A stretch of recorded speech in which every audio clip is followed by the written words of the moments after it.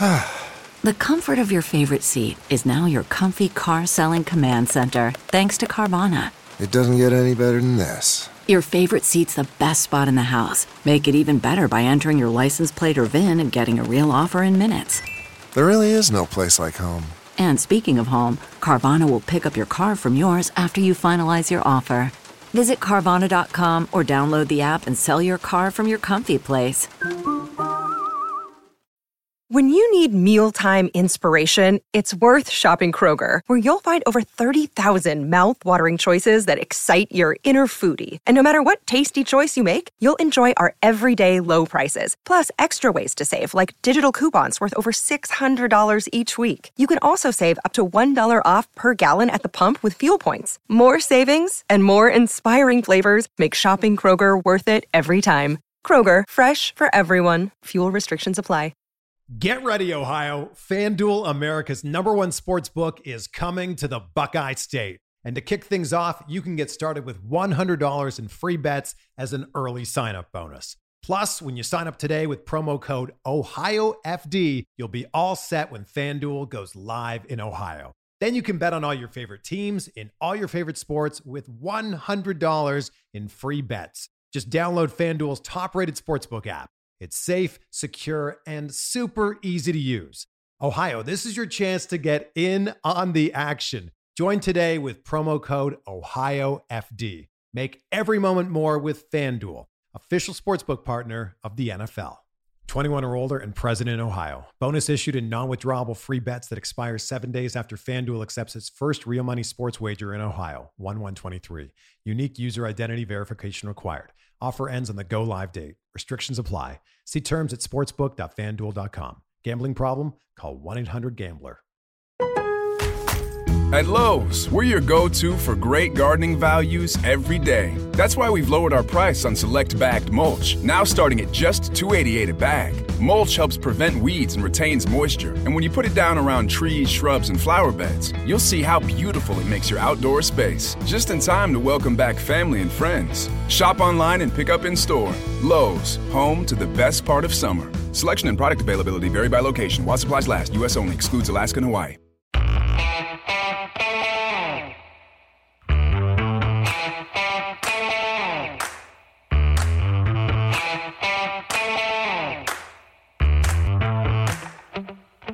All right, it is film study.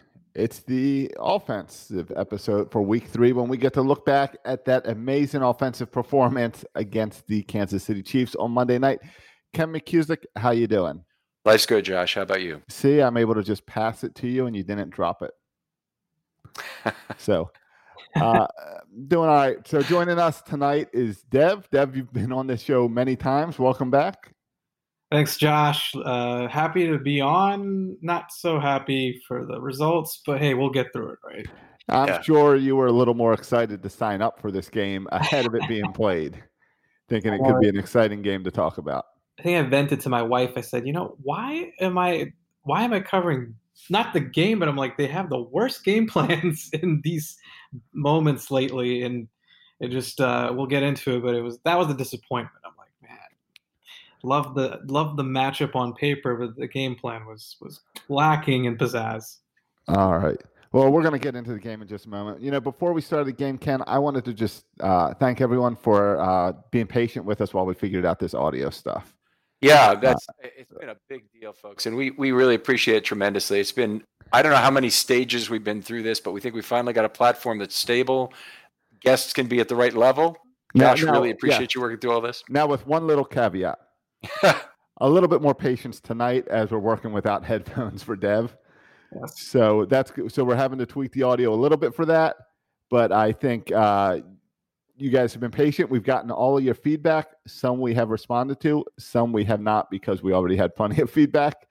But thank you for sticking with us. We believe it's fixed. We fixed mic issues. We've changed to a new platform for recording, and we were really happy with how the defensive podcast went. So we'll be moving forward on this podcast. Yeah, and I apologize to you, Josh, because as much as the listeners have been complaining about the sound quality, I've been whining about it too a lot. But anyway, we're through it, and I'm thrilled with the new levels. All looking forward. Let's hope that the Ravens can bounce back as much as we've bounced back. So let's get into this game. It went like no one expected in Baltimore. So let's just dig into it. Right. Certainly, Dev, thanks so much for joining us. Always a pleasure to talk football with you. One of my favorite people to do so. But this was a game I thought both the offense and defense shared the blame. The coaches as well, if you want to go there. I can't really decide whether letting the Chiefs march up and down the field the way they did is worse than the sputtering Ravens passing game. But they were both pretty bad. Yeah, no, I think that you hit it. I mean, there was a combination of, sometimes you can pin it on the coaching. Sometimes you can maybe say the players didn't execute. This was across the board between guys dropping passes, as we alluded to in the beginning. You look at the defense. There's probably a combination of guys might not have been obviously people missed their assignments, but even when you're looking at the lack of press coverage, there could have been situations there where players just didn't do it. It looked like they were, a bit flustered. Almost like the proverbial, like the boxing match where you're getting pounded and you don't know how to react. So I think that's kind of what happened. The disturbing part as a fan, as an observer, is this is the second big game under the bright lights since that, well, I guess including the postseason game. So they kind of had very eerily similar looks and feels. And that's the thing that's a bit concerning, although they did come back and they made a game out of it. So you can kind of take that as a positive. But a lot of things to point to. Yeah, I'm, for the people who say they failed under the bright lights, I mean, the Ravens won every big game against every big opponent following Kansas City until the Titans playoff games. And that wasn't a load of crap. That was, the Seattle with the hell yeah, let's go for it game. It was beating New England on Monday Night Football or Sunday Night Football, right? Sunday Night Football. It was beating Kansas City with the fourth quarter game-winning drive in a tie game. It was beating Buffalo up there in those messy shit conditions. They've had huge wins all through this time. It's not like this team is laid down in big games. They decimated those opponents. They never let them have the lead in the second half. They were all in that group that didn't get it done. It's really hard for me to look at this one game and say, boy, this game they can't win a big game. I have trouble hearing that right now. Yeah, no, they've got a good resume for sure. And you go back to Lamar when he took over as a rookie, they went, and got that win against the Chargers as well. They were in the regular season. They beat the Browns when the playoffs were on the line. I don't think it's a matter of that. I think though, it's just kind of their I guess some of the things that happened, and specifically I guess the drops is what you look at more than anything, but some of the communication breakdowns on defense, but that could happen in a number of other games as well. And I guess there's some levels of symptoms that match up with that Tennessee game, but I don't know if it's a matter of just being unable to rise to the occasion in a big game or under the bright lights situation. But this offense, I think, is more under the gun right now when you just look at the totality of the games against Kansas City and the playoff games. They've really just not. I mean, they've lost 3 games to Kansas City, and they lost 2 huge playoff games, and that's what 5 of the 6 games that Lamar's ever lost. Yes. So, I will forgive him. Oh yeah, for sure. All right, let's move on to the offensive line scoring for this game, because I want to talk about that. Actually, a pretty darn good game for the offensive line when I looked at it. 4 sacks allowed, 3 of those went to the offensive line, but there are a whole lot of good things which happened too. They did have their first 2 penalties of the season, a couple false starts. It's not too bad for 3 games to have 2 penalties like that. They had no quarterback hit charged to a lineman and no penetrations, meaning runs for losses. Much of the Chiefs' pressure was generated by overload blitzes. So they didn't have a bunch of pressures. In fact, had only 2 pressers charged against the offensive line in this game, which is very low. They had 3.5 in the last game, which was excellent. And they had 10.5, I believe, in the previous game. So that gives you an idea of just how good they've been with not really, doing their part to keep Lamar unpressured, even though the overloads were effective in this game. They gave Jackson ample time and space on 11 of 32 dropbacks. That's 34%. That was only a little bit less than Mahomes. Mahomes had 38% in the game. The Ravens got a little bit of pressure on him. There are other times when the pocket wasn't going to hold up for 3 seconds, and Mahomes had the ball out quickly, which is something he did better than Jackson. But I thought that the pass blocking was not terrible, and the run blocking was really exceptional in this game.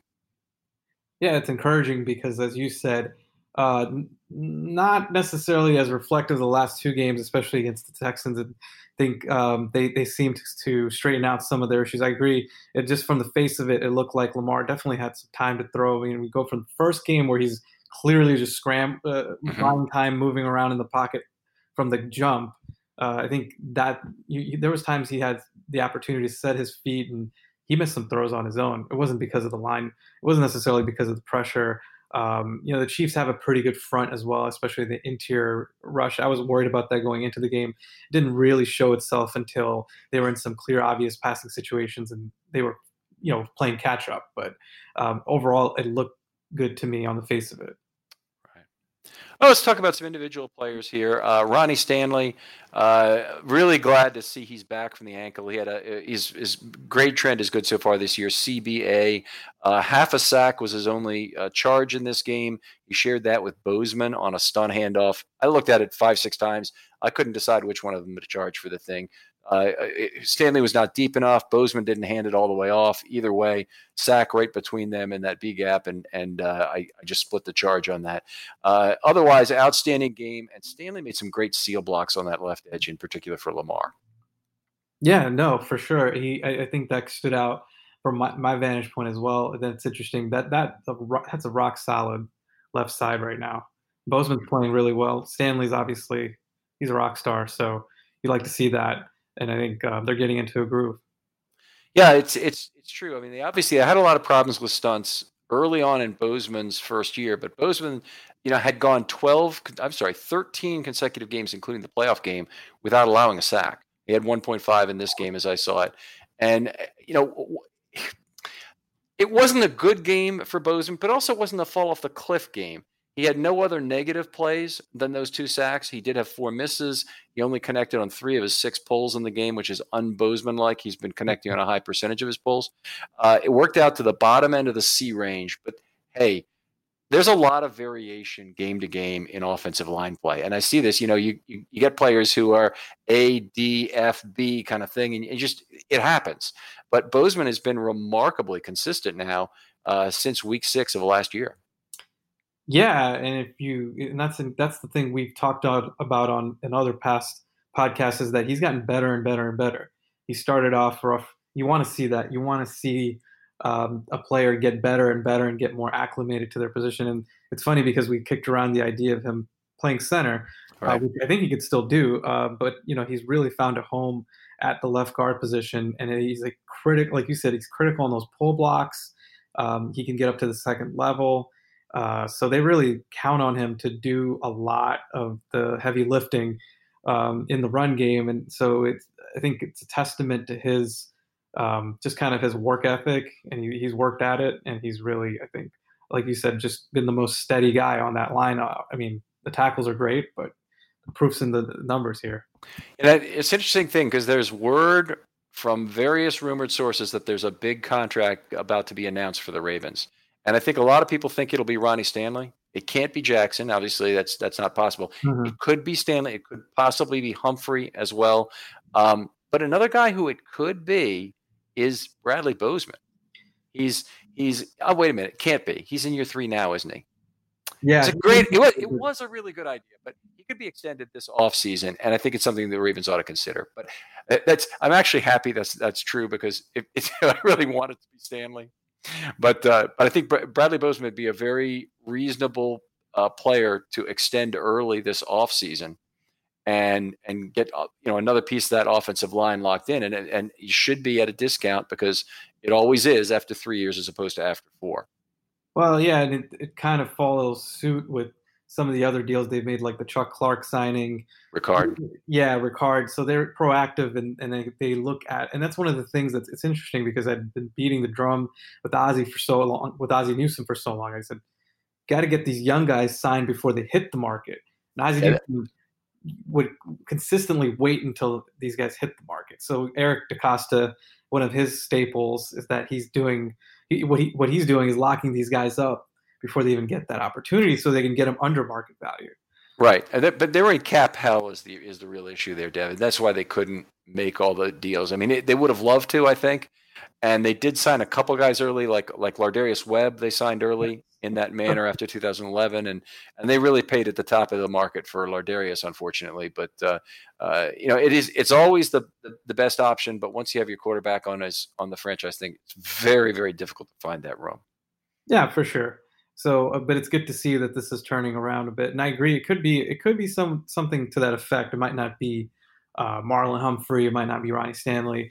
Although I agree. I think of the two, I'd rather see Stanley locked up, and he's the more essential player. But he's also the guy that brings you a little bit more of a cap windfall. But not that they would necessarily utilize that right now. But yeah, you mean a cap windfall just in terms of this year? Just this year, but they're not going to be able to. There's not much you can do with that, like immediately, right. Unless they're something else, a secondary move that they have in mind. Right, it'd have to be like a Jadeveon Clowney or somebody they want to sign. And there are guys out there right now still, like Cordy Glenn, if they had a problem at tackle. But my opinion on this is whatever money that they can save is really 2021 money, and I don't want them spending more money on this year. We're already seeing the season at risk with the COVID thing in Tennessee. I'm not keen on spending more money on this year. I think the dollars are worth more next year. Better off saving them. Yeah, I'm with you, and I think that's still good dollars that they can allocate to next year. So, but the bigger issue would be locking up a guy like Stanley. Sure. Let's move on. Skura had his second straight pretty good game after a very bad opener. He shared a pressure with Phillips. He had a false start. I'm not seeing the kind of mobility that I'd hoped for. He had just one block in level 2, but it looks like they set up the double teams for him to have the back end on a lot of them, which is something he's pretty good at doing. It's also an undervalued skill. When you have a double team, you have the combo block guy is the rock star. He helps with the block at level 1, tees your guy up, and then he moves to level 2 and makes another block in space.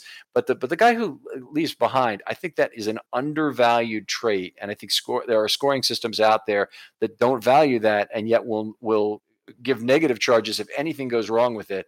So the only thing you get, you're kind of like a baseball closer coming in, where the only thing that can happen is something that's very wrong. You don't there's not even a save stat for having the back end of a double team. Anyway, B for Skura in this game. That's a big deal. Again, I know he struggled in that first game against Cleveland, but we knew that was going to happen to an extent. You had to have expected it. He's not going to come back after an injury like that and just pick up right where he left off. Against a star interior line like Cleveland's in particular, with Ogunjobi and Sheldon Richardson in there. That's right. Yeah, they're not. That's not a group that is just. It's a group that has some ability for sure, and then. You fast forward to this group, Kansas City's got some players up front. Oh, yeah. So I think, again, it's a testament to it's Monday Night Football. They had, out of an offensive performance that was lackluster, I think it's positive across the board. But Skura, especially as a person of interest for me, because of all the things, we've talked about, that center position held down, but it needed Skura. It needed Skura's touch at the highest level. So I think that is encouraging, and then hopefully he'll just continue to build. Yeah, I agree. I mean, I don't know what expectations I really had for Skura coming out of this, but he probably has not quite met my mobility hopes for him, given what's going on. I'm not really surprised by it, but he's not blocking. He's not getting to level 2 to make blocks the same way. And it looked on one screen pass, and I hate to do this with a small sample size, but it's more like a trait-based thing that I'm seeing, that he didn't have the legs to get out in front of that play and try and help on it. And he actually kind of gave up on it pretty early. So, I like that. He did make 1 out of 1 pulls in this game. That's something. But I'm waiting for the next signs of positive mobility from Skura that are going to really put him over the top. It's not enough that he's got the anchor we would like to see, and as the back end of double teams, he has to provide some mobility to be a real value on that line. Is that something that in what you've seen, is that something that is a matter of him just working through physically, like the limitations that he may be having through recovery, or is it too soon to tell, like, if he's lost it? I think I'm not qualified to say, because I think I'd really be rendering a medical opinion on how much mobility he should have at each stage along the line, and that's just I'm not going to do that. Yeah. So I think that he's we want to see it. We know this was a fast rehab. It's not shocking if he's lost something in terms of mobility from my perspective, or strength for that matter. But some of the strength things at least seem to be okay. Some of the anchoring and some of the other things that he needs to, really use the strengths in his legs to squat and maintain good pad level and whatnot. Those appear to be okay. It's the mobility that has me a little concerned. Well, the last point, it's interesting that you say that. The last point about this, though, is that I'm actually encouraged by the anchoring part of it because that's where I felt like they got pushed around a bit at the end of the year. So if he can work his way back, I agree mobility is critical, especially with all the things they want to accomplish with the scheme. It's going to be limited if he's not able to get to that point. So we'll find out. But I think the anchoring part is really important right now, and that's great that he's able to do that. All right, let's move on. Tyree Phillips had his best game to date. Didn't have any contribution, any of the sacks. He gave up 1.5 pressures in the game. That was 1.5 of the 2 that the line gave up. Made 6 blocks in level 2. So now we see where the mobility is going. He had a real good game, by the way, in week 1 for mobility, with blocks in level 2 and 7 out of 7 pulls. But in this game, he wasn't asked to pull, just made 6 blocks in level 2. 2 of those I scored as highlight combination blocks, which I thought they were, above average, good blocks at both levels. I mentioned he wasn't asked to pull. He has a problem that shows up every once in a while that I really don't like, is that he drifts back into the pocket unnecessarily. And some of it he does just because he tries to be closer to the other lineman or he's looking for work. But what it really ends up doing is impeding Lamar's space in the pocket. And I've noticed that a couple of times. It's just he's loitering in the cone, in the throwing cone, where Lamar either might actually throw through that spot or step up to throw in that spot. But anyway, loitering in there is obviously bad. Yes, and there's no way to know when you look back at the film and the coaches. I'm speaking through, like, if those plays had an impact on Lamar being able to complete a throw down the field, for example. And I guess if you associate those two things, then you could kind of make the connection that might have happened. But that's something he's got to clean up as this passing game needs to continue to improve. But it's, he's really been encouraging, and it's interesting in your report that he's also making a lot of level 2 blocks. That's phenomenal. Yeah, he had a good game here. His best to date. It was an A as I scored it. I noticed PFF did not have it as good. That's okay. A, C, and an F in his 3 games so far, or maybe it was a D-, but it's approximately that. I think that's very encouraging from a rookie to get to get a C average in your early games. That's what Orlando Brown had roughly in his first 3 games. We've seen that from other players, and this is a true rookie starting from game 1 of his rookie year without a preseason. So I can make grading allowances for that. Skura started at a lower level and has moved up fairly steadily, as he went. Now, Skura was undrafted and Tyree Phillips is a 3rd round pick, but still maybe Brown is the fair comparison there in terms of who his progression ought to emulate. Yeah. And then you also have to factor into, this is a position shift, and he's learning the ropes, and there's a lot. Like you said, no preseason. It's impressive. I'm very impressed with him, and I think especially the mobility, especially the movement, like his ability to do that. I know he's a brawler, and I know he's a guy that can really just overpower people. So if he can hold up in these combination blocks and level 2 blocks, they really got something then, because he's talented, and we've talked about that. Physically, he could become really special. Right. He's got an unusual body build for a guard to me. He looks more, and some of this has got to be personal sculpting, because I don't think he looked this way in college. I don't think he looked as good in terms of being kind of a sculpted, block, evenly formed block from top to bottom. But he looks more like Michael Orr to me than your typical gourd-shaped guard, where they're carrying more sand in the pants. And they're lower and hippier and more muscular in that era, and probably have a better anchor because of it. He depends on his length to get a lot of his pass blocking advantages. And some of that has worked out and some of it is not. It should really do him well in the run game. I don't think we've really seen that to date. We certainly haven't seen enough evidence to date to see how that's going to help, but I do think it's going to work out in time for him. Yeah, I think early results have been encouraging for sure. So, all right, let's move on. I'm sorry, I'm taking too long on the offensive line here. Brown beaten outside for a sack. This was an interesting one. I encourage people to do this. If you have this game on DVR, first of all, I know you probably want to destroy it, but before you do, go back to your DVR, particularly if it's a DirecTV DVR, but I imagine this works on other DVRs as well, that it records the 1080i image with 30 frames per second. We've talked about this a little bit before, but if you hit pause at any point and then start clicking the fast forward button one at a time, each one of those clicks will be 1/30th of a second. Now, why is this interesting? If you go to this particular play, basically set it behind where the ball is snapped. Set it before where the ball is snapped. Click forward to the first movement of the football. And then you'll count. It was 21 additional clicks, which is 0.7 of a second before Orlando Brown got out of his stance. I've rarely seen anybody do it that slowly. Overall, a lot of years, yes, of course, I have. But this was really bad, and it led to a sack. And it was he had one other costly false start in this game, C for the game. But just an interesting thing you can do with your DVR. There's a lot of uses for that in terms of timing stuff in football. Very interesting.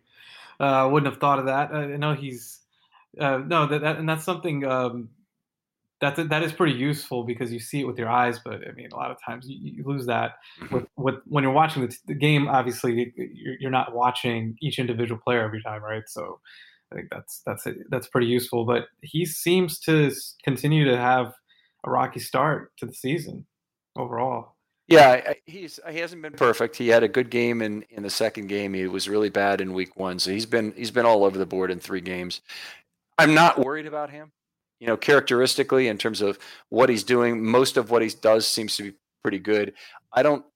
He doesn't have the greatest probably ability is at the point as opposed to effort in terms of looking for work in level 2 when the play goes to the offside. And this is a problem with tackles in general, is that it's hard for them to find work, and they don't work too hard to find work if it means going after a cornerback or going after somebody who's on the right side of the field when the run is going to the left.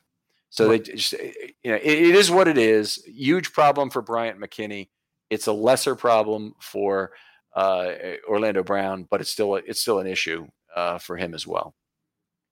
That makes sense, and I think that I think that's pretty good. That's a fair point in the evaluation of him so far. So nothing really jumps off the page. And I think still we still have to remember this third game of the season, and like you said, there's no preseason as well. Mm-hmm. All right, let's move on here. I want to talk about Lamar Jackson, obviously, in this game. It's a difficult game to talk about.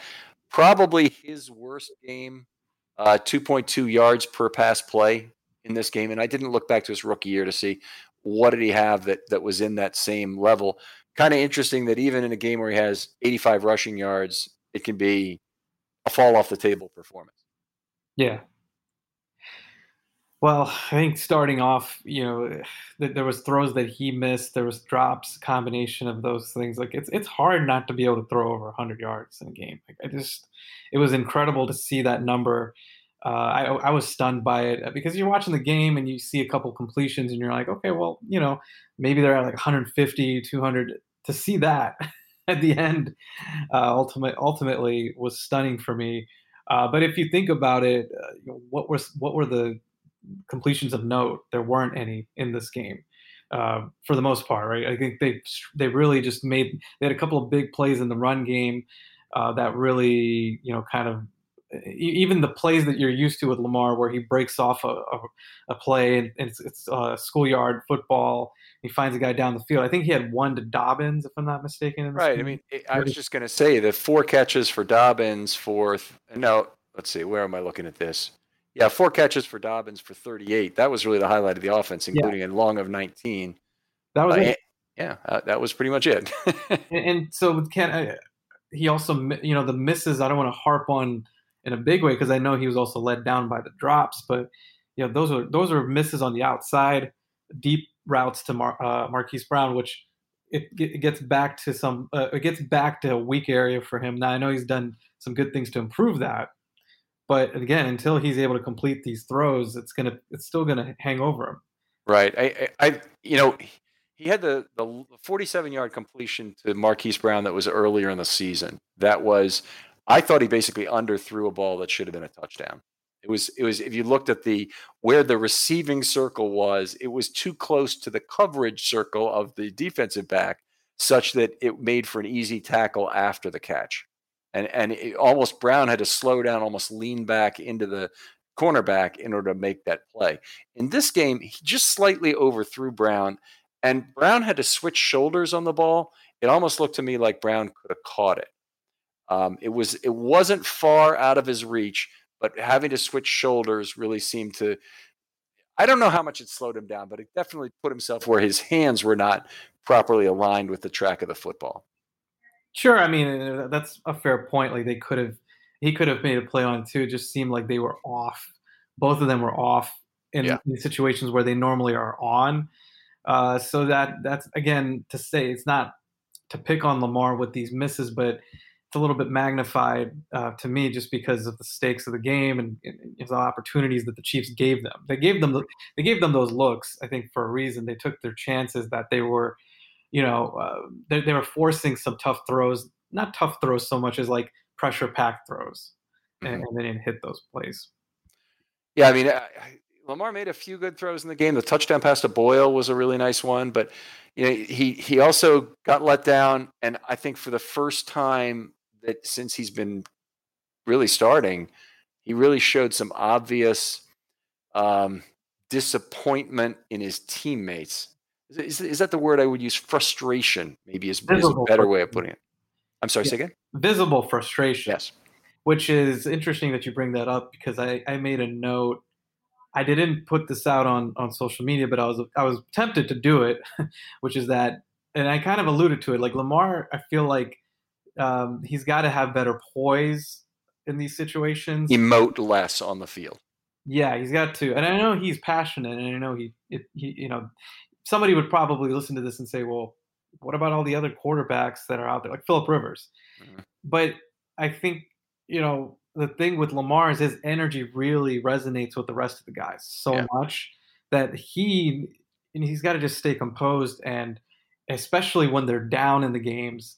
The Mark Andrews drop is a great example. Like they panned to him, and he just turned his head 270 degrees. What is it? About 120 degrees. Yeah, and you can't do that. I mean, Andrews made the one-handed catch in the first touchdown of the season, right? So it's compounded, and I know we don't want to make this into, a game in which like mentally maybe are they going to be able to overcome some of this, because like you said, they've won some big games and they've made some big catches. Like Mark Andrews especially has done that, but now Andrews has a few drops to his name as well in back-to-back sequences against Tennessee and now Kansas City. So I think, hopefully Lamar took these guys aside during the week and just said, look, I didn't mean for my, body language to come across that way. Let's go get it. Let's turn this around. And I'm sure he did. He's a good leader.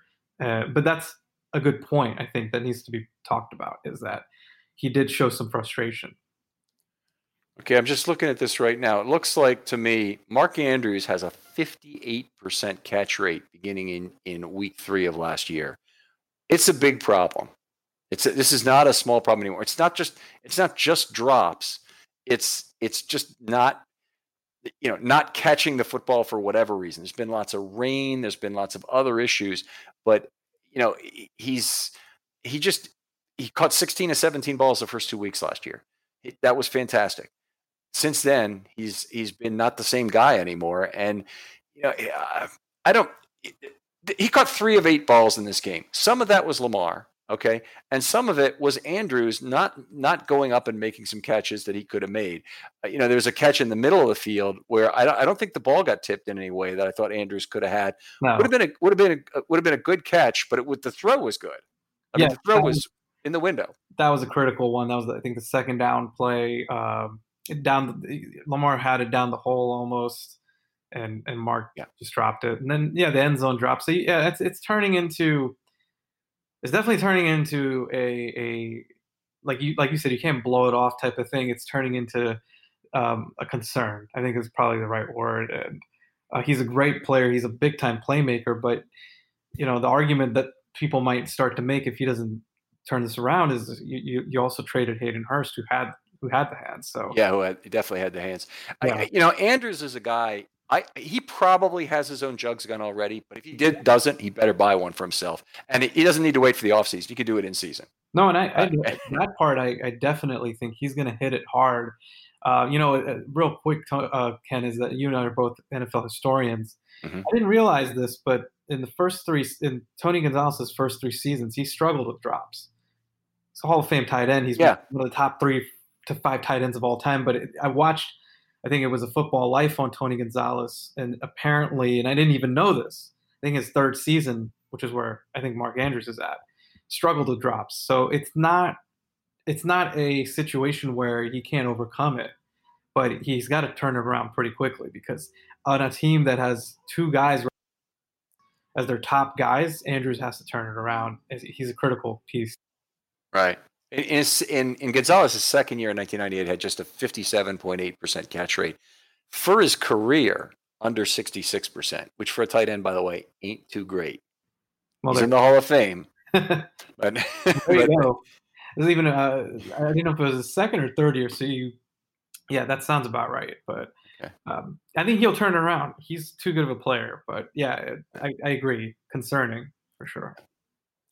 All right, and we mentioned the outside the numbers throw to Hollywood. The early throw that went right through his hands. I think it was on the first series, unacceptable. But it didn't. It wasn't the reason the Ravens didn't get in the end zone. They eventually got down inside the 10 and had the drive peter out on them. But I felt. Did you feel at that point that was like a really big time to not get in the end zone? I mean, 4 points is always important against the Chiefs. Yeah. You feel on the first drive, they'd run the ball so effectively right down their throats. Boy, it'd be nice if they finished that. Yeah, I really did, Ken. And you don't want to make too much out of an opening drive touchdown. I really thought that was a loss for them to not get that touchdown. It was not a good feeling after that to get the 3 points. And it's also the sequence. Of course, we understand that there was 3 passes that were called once they got down, close in the red zone. So it wasn't a good feeling, right? Like you got to come out with a drive like that where you're punching this team in the mouth, and then you just end up settling for 3 points.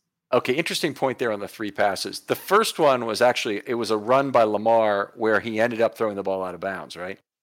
I think that's the one. I'm not sure where that exactly happened. I thought it was on the first drive. He rolled right, and the reason I can tell you it was designed run is one of the linemen, and I think it might have been Orlando Brown or might have been Phillips, was 6 yards downfield blocking. So he should have been flagged he should have been flagged, period, when the ball was thrown. But he definitely should have been flagged. It being if it hadn't been a designed run originally. Anyway. No, I could see that. I mean, I think there was some dispute on whether or not that was a called pass or not, and then I think there might have been an RPO in that sequence as well, if I'm not mistaken. I'm trying to think back if that was it Duvernay or to Dobbins? I can't remember who it was. So yeah, I mean, to your point, those may have been situations where he made that decision, which is also, again, like he didn't have a good game in terms of some of the decisions that were made. So, I don't know if that's a Roman thing necessarily, but yeah, just again, they got to that spot and they just couldn't finish it off. Right. That is certainly a darn shame. All right, let's see. What else are we talking about Lamar's game? Let me just ask one question. Is there anything about this game that concerns you in terms of its portent for the rest of the season for Lamar? Yeah, no, I think as it goes for the rest of the season, it's just those outside throws that I'd like to see him hit. And I'm not concerned necessarily. I think he will hit those throws. He did a good job, I thought. Again, this is one thing where he gets knocked unnecessarily, I think unfairly, that he can't bring the team back. I think it's just ridiculous because, in fairness, yes, he hasn't won those games, but like in any of these situations, the Tennessee game even, he's making plays. He's not, it's not a situation where when they're down, he's done. He doesn't look good. He's throwing interceptions and he's tripping over himself. He's still making a number of plays, and he did that. And I thought he showed a lot of fight. We get back to the passing performance, which still stunk. And, we know that needs to improve, but I think that was an outlier. Nothing really that sticks out in my mind that's a major concern, but I do think being able to complete some of these key passes early in the game, and I think he's going to get some, like you said, the drop is tough. Not to harp on that, the drop to Marquise Brown is tough just because it seems like when they have it early in the game, it might get in their heads a little bit. So I think they've got to have some confidence and some easy completions, and I think maybe that's something that they got to work on. Give Lamar some easier completions to get in a rhythm early. Right. He did not throw many balls down the field, period, in this game, but he certainly didn't complete many balls in the field. And it's interesting because I went over to Next Gen to see if I could see the average completion air yards from this game. I don't know how you are when you look at graphs and try and figure it out an average, but all the throws are like under 5 yards, and some of them are obviously for negative yards on screens. And it looks like it might be about 2 yards, maybe 1 yard might have been his average completion in this game, which is terrible, off the charts terrible. And for sure. So he missed all his long throws in this game. That's a re-rearing of the one of the complaints about Lamar is that he doesn't really have a good deep ball. So anyway, let's move on. Obviously, we hope Lamar doesn't run into any of these emotional issues going forward, or the other ones that are in terms of being as accurate as he was in, say, week 1. Dev, I wanted to open this up now. I know you had a number of plays you wanted to discuss. I saw your list. It's outstanding. So why don't we go through those? I have some comments on each of those, and we can talk through those. Excellent. Sounds like a plan. Let's do it. All right. So, I mean, I think, just starting off looking at At Lowe's, we're your go-to for great gardening values every day. That's why we've lowered our price on select bagged mulch, now starting at just $2.88 a bag. Mulch helps prevent weeds and retains moisture, and when you put it down around trees, shrubs, and flower beds, you'll see how beautiful it makes your outdoor space, just in time to welcome back family and friends. Shop online and pick up in store. Lowe's, home to the best part of summer. Selection and product availability vary by location. While supplies last, U.S. only. Excludes Alaska and Hawaii. Looking at the plays that I charted, I'm going to start in the first drive. Actually, the first drive is what really, it was so interesting to me. I got so excited watching that drive because I'm like, they're back to basics. You saw that in the Houston game. In the second half, they were pounding the football. They had Ricard on the field. They had Boyle on the field. They were in their heavy sets. They've done some things, and I've written about it, where Greg Roman has straddled the line between 3 wide formations, 3 wide looks, not having Ricard on the field, and then also having Ricard on the field. I think he's really trying to figure it out without Hayden Hurst right now. Like, what's the sweet spot? Well, they came out and Ricard was on the field, and they had some good runs, and that was good. That was the good. And I think they obviously bogged down when they got in the red zone, so we know about that. One of the things that stood out to me, though, was Dobbins' usage. And so third downs, he was utilized most of the game. He was the third down back. Right. They used him a number of different ways. They used him as a decoy. He was used on a couple of fakes. They got him out in some pass routes. I think they could have done more with that, frankly. I like his usage overall. I think they can use him more in early downs. I think they can use him more in the red zone. I think there's a lot to like with him. That's not to take away from the other guys either. Like, I think Gus and Ingram, like, they have to figure out their mix, but I think what stood out to me was just Dobbins' versatility on third downs. They flexed him out wide. There was some good stuff there. Out of a let's just put it this way, Ken, out of an offensive performance and scheme that really just was a train wreck, I think this was one of the standout things that Roman did well. I think Dobbins' usage on third down really stood out. So, okay, for reception, he only had to carry the ball one time.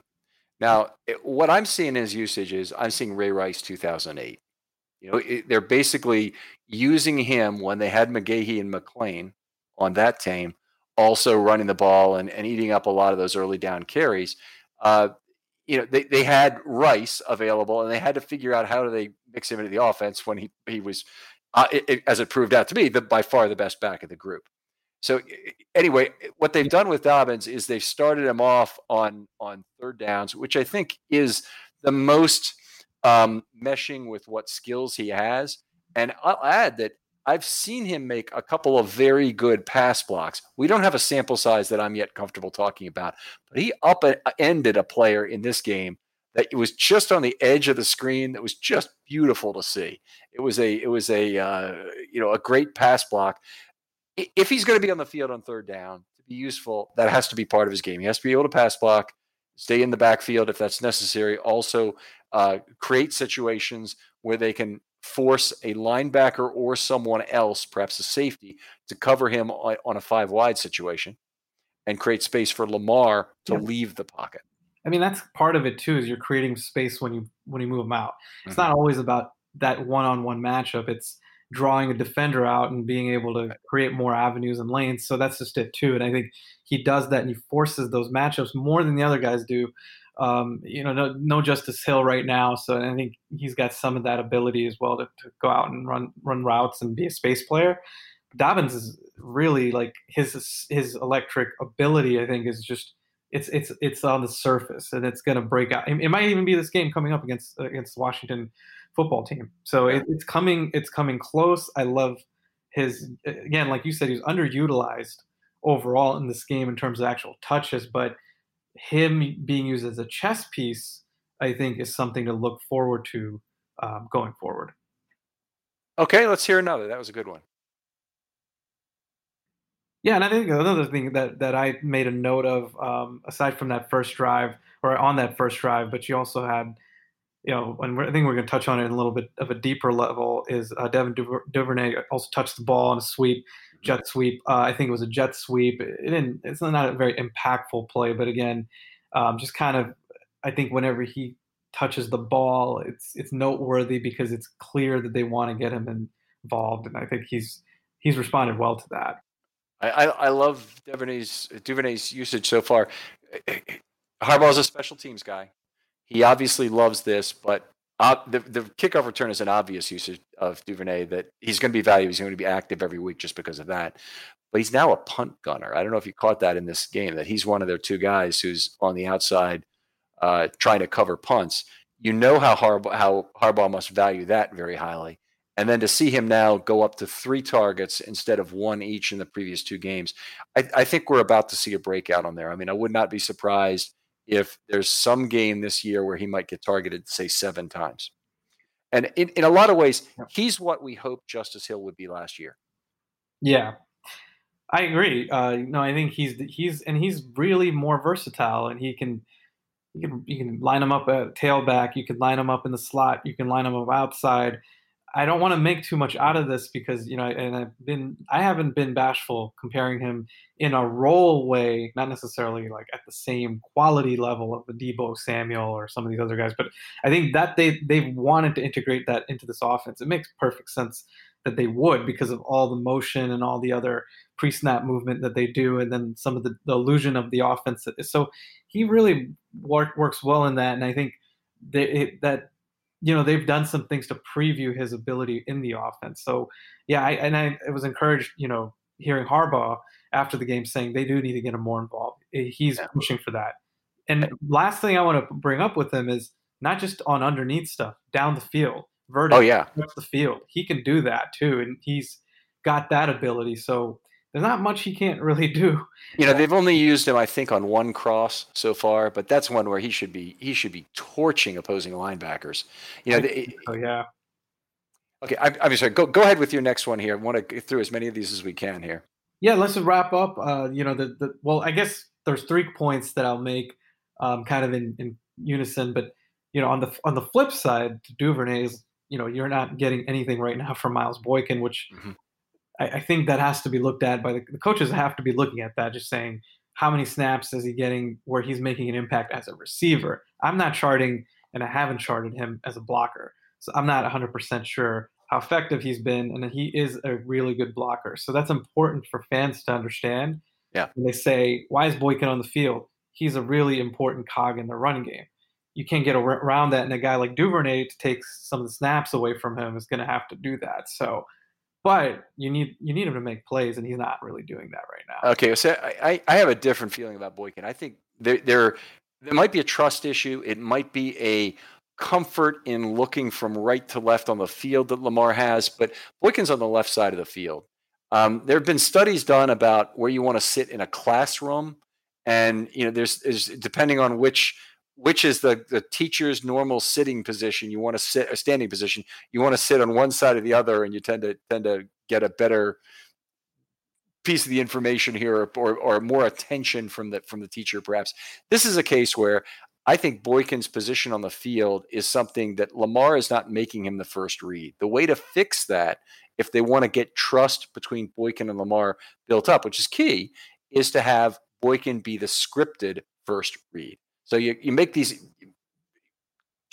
make 3 plays that you're going to have at the beginning of the first or the second half, and have them automatically going to Boykin. That's a way to get him 3 targets a game. If he catches 2 of those 3 or all 3, and then he makes a play with the ball afterwards, Lamar's all of a sudden going to throw him the ball more. He's going to look for him more. He may move him up naturally within his own reads.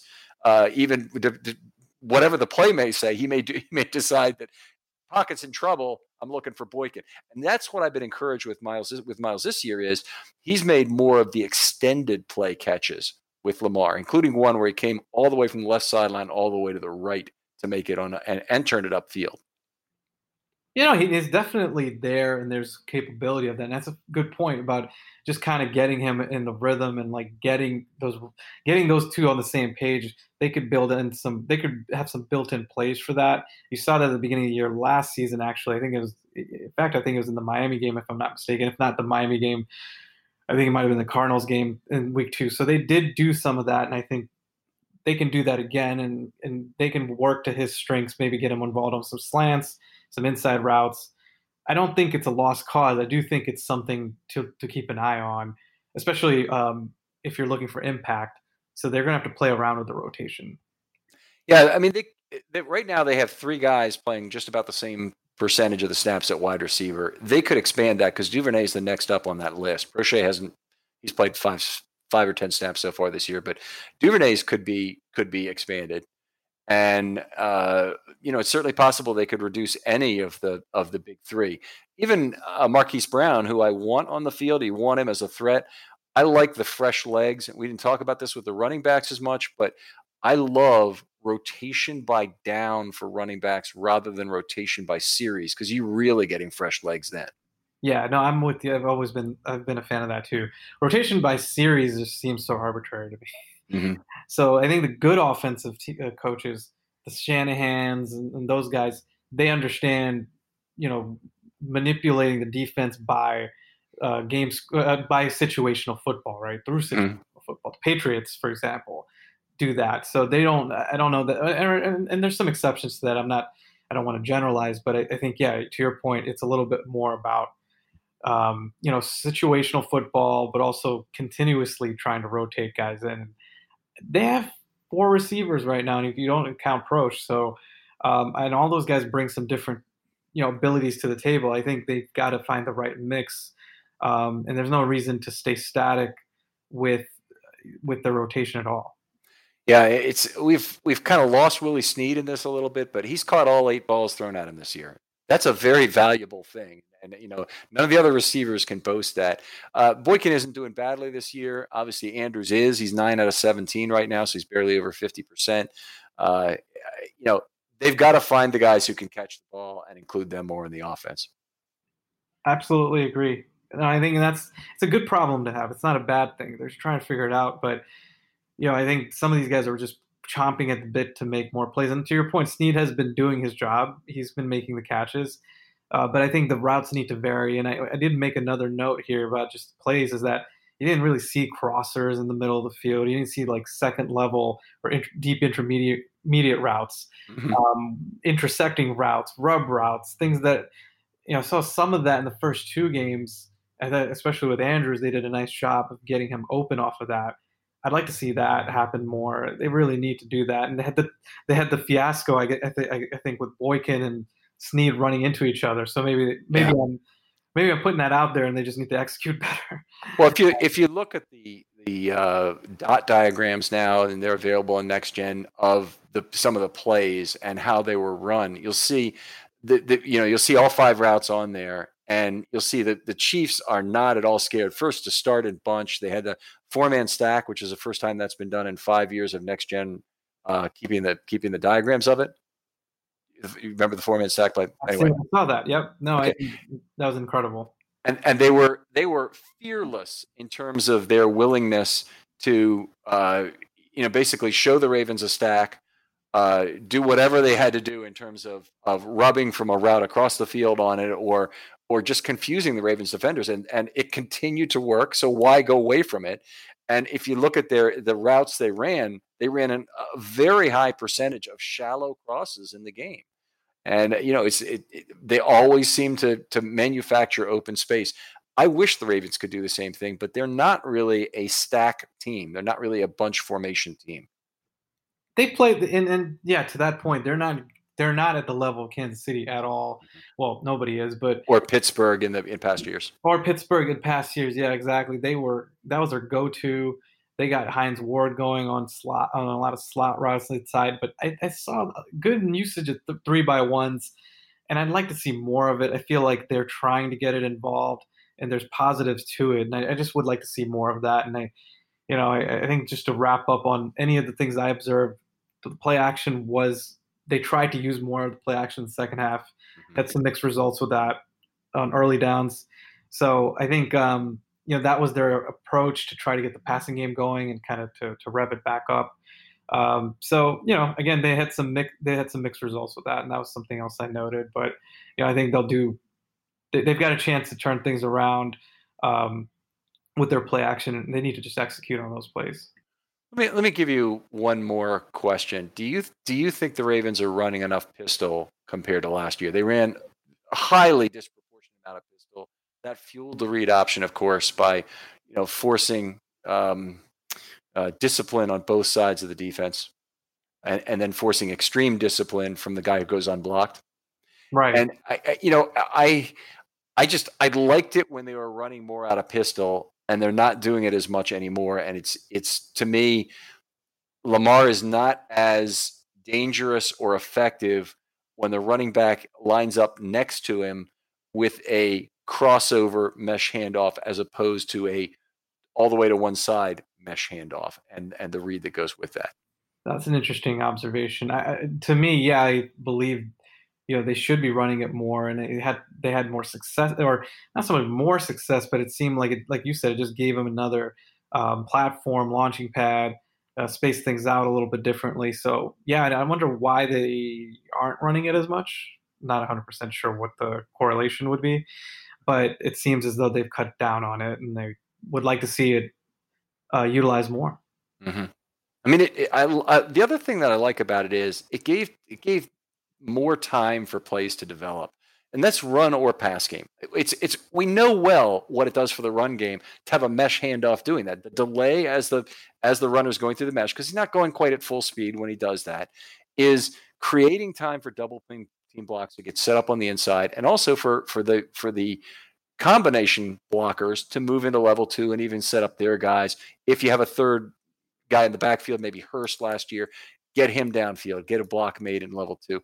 But it created lots of opportunities in the run game, but also created time in the pass game, because all Lamar has to do is show 2 hands of a fake to a ball carrier, and all of a sudden edge defenders are wondering, but those linebackers in level 2 have to basically stop their reads for a moment, and it often created opportunities, obviously, for play action, which we saw, but also gave opportunity for Lamar just to have an extended pocket where he might make a deep throw too. So I love the pistol and what it does for the Ravens offense, and I wish they'd go back to more of it this year than they have so far.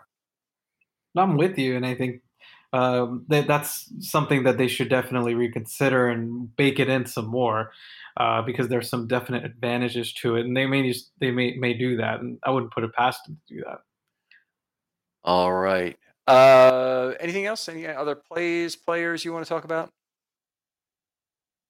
No, other than just get Devin Duvernay the ball more. I'd like to see that. Dobbins, we've talked about those 2 guys, 2 rookies right now, who I think could really, as the season continues, as this offense evolves, I think they're going to get more chances and they're going to make plays. I really do. All right. We talked a little bit about this, all the way through, because you can't help but talking about how the Ravens can apply what they learned from this loss going forward. But, first of all, I'll start off with your opinion on this. Can you manufacture this into a good thing in any way that the Ravens lose this game in week 3? Sure. I really can. It's week 3, right? So that's number one. It's not a game that really tilts things too much for them. They've got, let's be honest, Ken. I mean, the slate of teams that they're playing coming up, they're going to be 5-1 pretty easily. 4-1, 5-1. I think that's going to happen. So going forward, like if you were to fast forward this and they lose to Kansas City again, is if it really forces them to look at themselves and say, all right, when we play this team, like we can't keep doing what we're doing. We need to scrap this approach the last 2 times we've played them. Almost like, again, getting back to the boxing analogy, if the boxer's like, I've approached this fight the same way twice, I'm going to take a totally different approach now. If that happens in the postseason, great. I think that's really what you have to hope, is that after these but after these disappointments, right? Like the game planning, the scheming, the players not making those plays, they get all of that together and they actually rise to the occasion. I think the number one comparison I've seen the most of is that Denver like shellacking in 2012, and a few weeks later they came out and they played a different ball game and they handled them. And it's funny because if you look back at that game, of course, that's when everything changed with Caldwell taking over. They were a completely different offensive outfit, and they had a different offensive game plan, and Joe was playing better. So there's so much football to go. I was definitely one of these people that was like, man, this is like a really bad loss because everything was put onto this game in the offseason, but they could definitely turn this into a positive. I think that, again, 2-1, Kansas City's not going to win all their games against the Ravens forever and ever. No, I mean, I agree. And there's nothing about Kansas City that's so utterly fearsome that they cannot be beat. If the Chargers can give them the kind of game they had, then the Ravens certainly can too. I agree with all your points about past teams that have done it well. The 2012 Ravens, by the way, had a lot of guys out for that Denver game during the regular season, including Marshall Yanda, but lots of others as well. I don't think that I can point to that and say it's a good analogy for this, because I don't think the Ravens were shorthanded in this game at all. I mean, the Tavon Young loss is the big one. But I mean, it's not like Kansas City wasn't missing players too. So, particularly in the secondary, I mean, Kansas City is really, really shorthanded in the secondary for this game. Amazing that they were able to do what they did to the Ravens as a passing game. I'm taking the other side of this for the sake of the show, but I mean, this is effectively a game and a half lost in both the fight for the number 1 seed, which the Ravens might not get anyway, and the fight for a home field advantage against Kansas City in the playoffs, which could be a lot more significant. And while they certainly didn't convert home field advantage here, it would be a lot worse to have been playing this game in Arrowhead in front of 10 or 15,000 fans, or how many they're allowing in now, than it would have been to play it in Baltimore. Those are all fair points, and I think, let's be honest, Kansas City just isn't a good matchup for this team right now, and may not change for. I hate to say it, but it might not change for another season. I mean, the things that Kansas City has going for them to remain the top dog, it's the top guy, and Mahomes is the top guy, and the Ravens haven't figured that out. They haven't solved that issue. It's like in some ways it reminds me of what they dealt with the Peyton curse, almost like Peyton Manning. Peyton Manning he would torture them at times, and there was the game in 2006, of course, the playoff game in which they held him down, but more times than not, like Peyton actually figured it out and figured them out defensively. But right.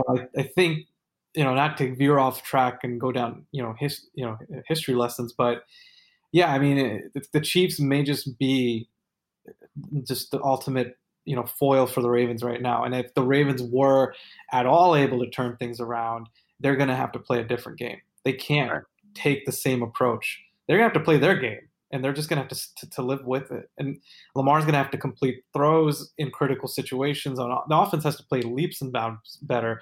If the defense plays better, that would be awesome. But I'm not expecting that. I think the offense is going to have to step up, I think, more than anything else. Yeah, I would agree. I mean, I think they need to play with the lead. And that would have made running the football easier. But the team that they did figure out in the playoffs, and they figured out, and no other franchise did, is the New England Patriots. And they figured out how to go into Foxborough and win games. And they did it in 2009 with a game they ran the ball 52 times and passed it 10. And Flacco was 4 out of 10 in that game passing the ball, and they won. They won again in 2012.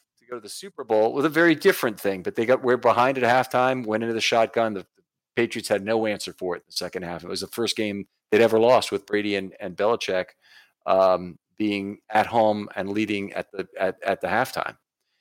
Anyway, no other team had that kind of success. I really do believe this organization, with the coaching staff it has, is going to be able to figure it out in terms of the playoffs at some point. All right, figure out how to beat Kansas City at some point. Yeah, and to your point, they did lose to Pittsburgh multiple times in the postseason as well. If you think back to those losses, it took them multiple cracks. I think the fan base just has to stay patient. This might not get figured out in one season or one off season. It's possible it could take a couple of seasons, and I know people don't want to hear that because we're 3 games into the season, and this was supposed to be the over the hump game. It didn't work out that way, but that's the beauty of sports. You get another chance at these guys. Yeah, and maybe you don't, and maybe somebody else takes care of them, and that's another possibility. I mean, maybe Pittsburgh goes and takes care of them, and the Ravens, can figure out how to beat Pittsburgh. So there's lots of different possibilities. I am concerned with this loss. Also, it's a conference loss, and it does reduce their chances of winning the division. And they've got 2 competitive teams in the division. Pittsburgh's definitely competitive. I'm not fearful in any way of who Roethlisberger is. I think he'll let them down. But then I've been saying that for years, frankly, about him. And the only time he's really let him down is when he's been injured. But the Browns right now are enormous and physical on both sides of the football, on both sides of the line of scrimmage. And they gave the Ravens all they could handle at the line of scrimmage in week 1. And it really concerns me more that they might be legitimate going this stretch. And Baker Mayfield's going to have to figure it out. But he certainly could with the protection he's got.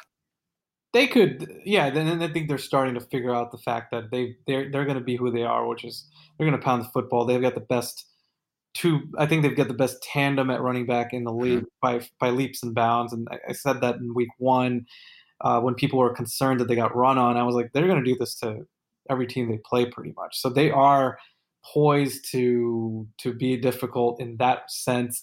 I do think I think the Ravens with their defensive scheme, they really do actually match up better with the Browns, and Baker can't face pressure.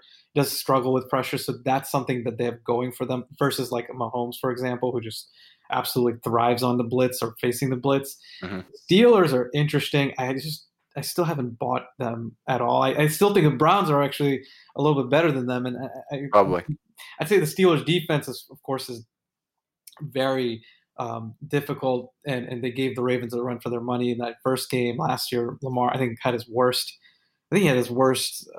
performance, if I'm not mistaken, against the Steelers the regular season, just in terms of the statistics. We're talking about like week 5 when he had 2 interceptions. Yeah. He definitely was, I think, up there in terms of one of his worst statistical performances. Yeah.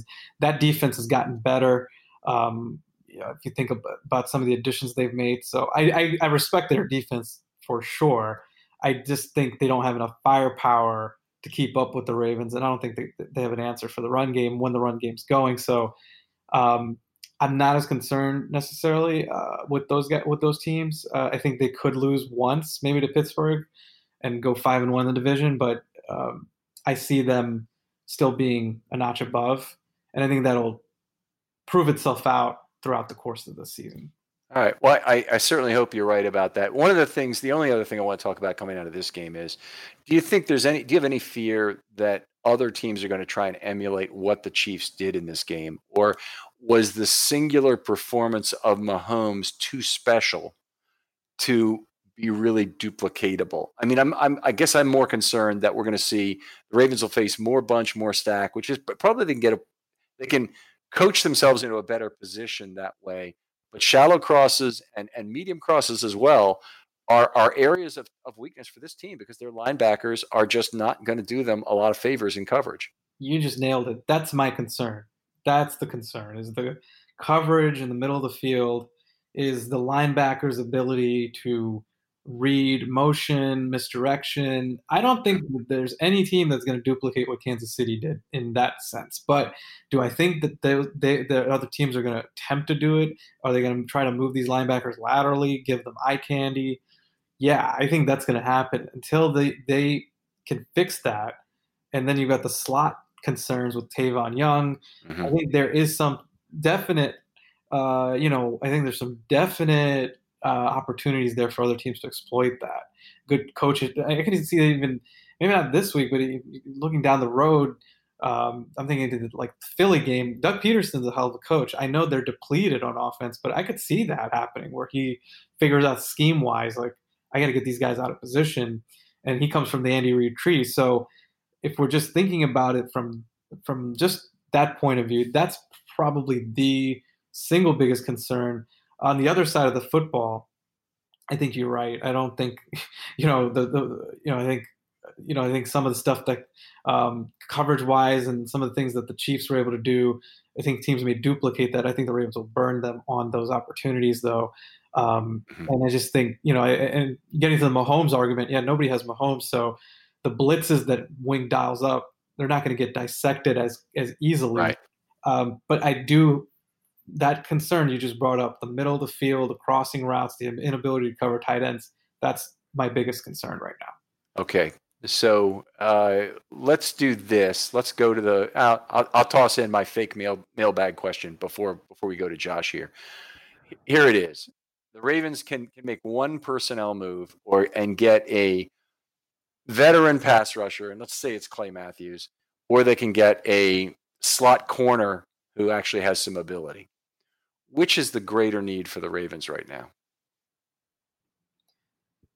I would actually, the need I think is for the pass rusher, but if you're telling me it's a guy like Clay Matthews, I don't know if that's exactly going to improve any of the guys that they have. I don't. At that point, I'd say play Bowser more, or give him more reps, or something like that. But if you're telling me that there's a better slot corner out there, I'll take that because to me that's a little bit easier to work with, and there may be something to that. But I don't know who they could get. Yannick's not available. We talked about that on a previous podcast, so I don't think there's anything with a pass rusher that they could kind of.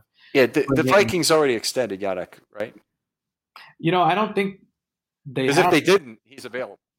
Because I guarantee you, the Vikings will trade him right now if they are not still of a mind to extend him. Now, given what they traded, they're 0-3 right now, and they're falling apart. And with all the injuries they have on defense, I don't think that's getting any better. So that's still on the table.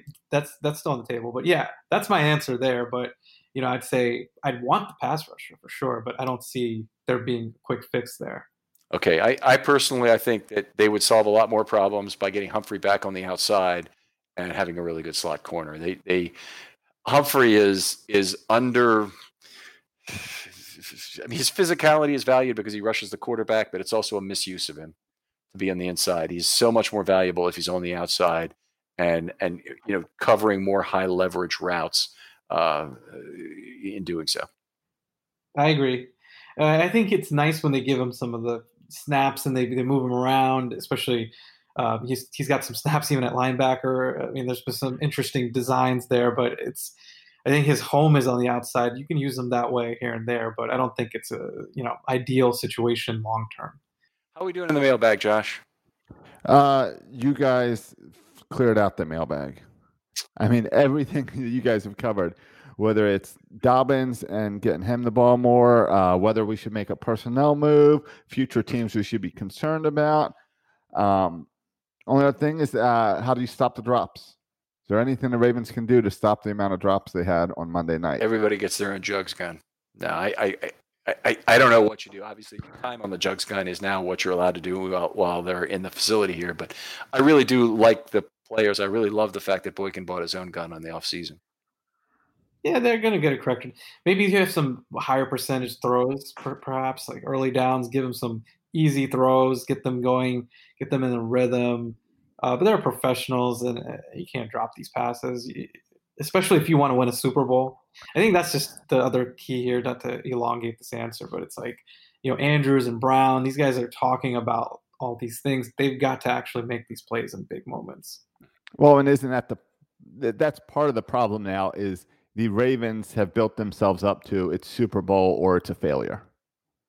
So the expectations are not high, or it can't be any higher. So we expect them to beat every single team.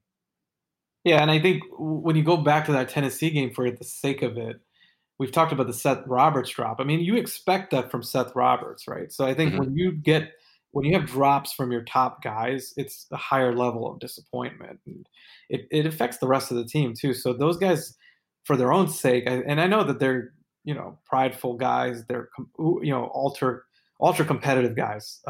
So they're going to come out and correct it. But for now, that would be my point too, is maybe with these guys, that's your top dogs, maybe get them some easier completions, get them involved. You look at what the Chiefs do with Kelsey, right?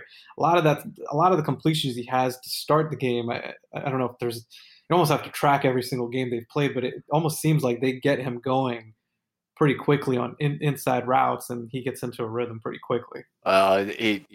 He's got that connection. Obviously, what just annoys me is how consistently off the line he can float immediately into space and is not covered. Even when he has press coverage at the line of scrimmage, all of a sudden he's 5 yards in the open. Well, how did that happen? You broke something down with a bunch formation or whatever. Anyway, I talked about the defense last time. I got so frustrated with it. I don't really want to go over that again.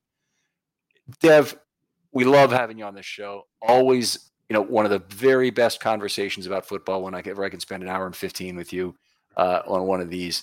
Tell us, what do you have to plug right now? So I'm doing a every other week column called Hot Take Tuesday for Russell Street Report. It basically got carte blanche to write about whatever I want, observations of the game. So it's going to be again every other week and alternating weeks. I have actually an article out right now to talk about the Kansas City game and specifically some of the things we covered in this pod, but also just the mentality, the approach of the coaches, the game plan, Greg Roman, not running the football. So look out for read up on that, and also the rookie linebackers, some of the things Kansas City did to exploit them. On top of that, just kind of look out for here and there some. Nothing's planned right now, but during the season I'll have some focus pieces, some feature pieces that I might put together that are X's and O's specific. That's terrific. We have you coming back one more time for the defense in week 15. Is this right? We only got you twice on the schedule this year. That's terrible, Dev. That's all you could commit to? If something else work, I'll definitely look into it. And I enjoy talking football with you guys, of course. Tough game, but this made it easier, and I'm looking forward to that next appearance. That's a long way away, though, so hopefully we can get something. Well, we had to make it 12 weeks away or 13 weeks away so you can get some headphones. Yeah, it was all planned out. Then I'll have them by then, right? If not, you got a Christmas present coming. That's around Christmas time. Hey, Josh, tell us about what's going on in 336 and maybe what else we'd like them to do with the show here. All right, nothing else, nothing in 336. We took this week off. A lot of stuff going on in our lives. So, the Orioles season ended. So we figured we'll take a week off and we will come back next week and kind of close out that season. Now, you've already lost part of your softball season to COVID, I'm to understand. I did lose a game today because of COVID, yes. Yeah, so, it's just like the Titans. We'll reschedule and go through the protocols. All right. But, film study. Here's what we want you to do. Go on over to filmstudybaltimore.com. Share the podcast with your friends on social media. Share the articles on social media. Head on over to Apple Podcasts and subscribe to the show, or Spotify and subscribe. And rate and review. 5 stars and a little review helps the show out a lot as people go in there searching for football podcasts, Ravens podcasts. All that helps out a lot. So do that, please. Much appreciated whenever they do that. New pod starting on Film Study Baltimore. It'll be on the website. It'll be obviously in your downloads as well. The Situation Room with Gabe Ferguson and Jordan Coe. They are fantastic. Jordan was on the defensive show last night. We taped it, and Gabe will be on the defensive show next week. But love them both. They really are great football minds, and they're going to talk about some specific situations and common threads, kind of running through some of the things that they see in Ravens games coming up. Welcome to the Situation Room. Yeah, excited for that show to get started. But all that's coming this week, along with some more articles from you, Ken. Still got an offensive line article be out on Thursday this week, not Wednesday as originally promised. We had a lot of jammed podcasting this week and late Monday game, of course. Right. And, of course, Know Your Foe will come up as we prepare for the Washington football team this weekend. Had a great guest on that, Mark Bullock, and he'll be on. We recorded the show already. It sounds terrific. He's very knowledgeable, great scheme show. How many times did you accidentally say skins? Once, and I was recording it. He did not not mess up even once, but it's tough to do. It is extremely hard to do. Is there a by the numbers this week? Yes. Another one? All right, so we've got that busy podcasting week as we cram it all into 4 days.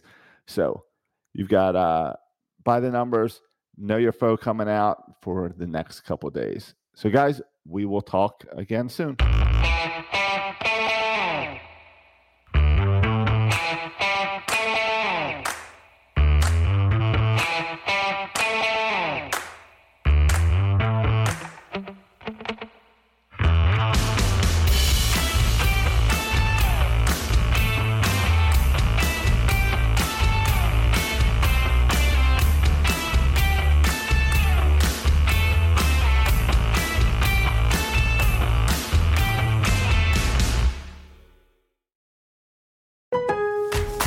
At Lowe's, we're your go-to for great gardening values every day. That's why we've lowered our price on select bagged mulch, now starting at just $2.88 a bag. Mulch helps prevent weeds and retains moisture, and when you put it down around trees, shrubs, and flower beds, you'll see how beautiful it makes your outdoor space. Just in time to welcome back family and friends. Shop online and pick up in store. Lowe's, home to the best part of summer. Selection and product availability vary by location. While supplies last, U.S. only. Excludes Alaska and Hawaii. Man, that sunset is gorgeous. Grill, patio, sunset. Hard to get better than that. Unless you're browsing Carvana's inventory while you soak it all in. Oh, burger time. So sit back, get comfortable. Carvana's got thousands of cars under $20,000 just waiting for you. I could stay here forever. Carvana, where car buying meets comfort meets convenience. Download the app or visit Carvana.com today. Save big on brunch for mom, all in the Kroger app.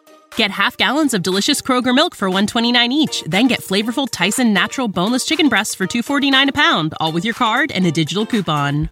Shop these deals at your local Kroger today, or tap the screen now to download the Kroger app to save big today. Kroger, fresh for everyone. Prices and product availability subject to change. Restrictions apply. See site for details.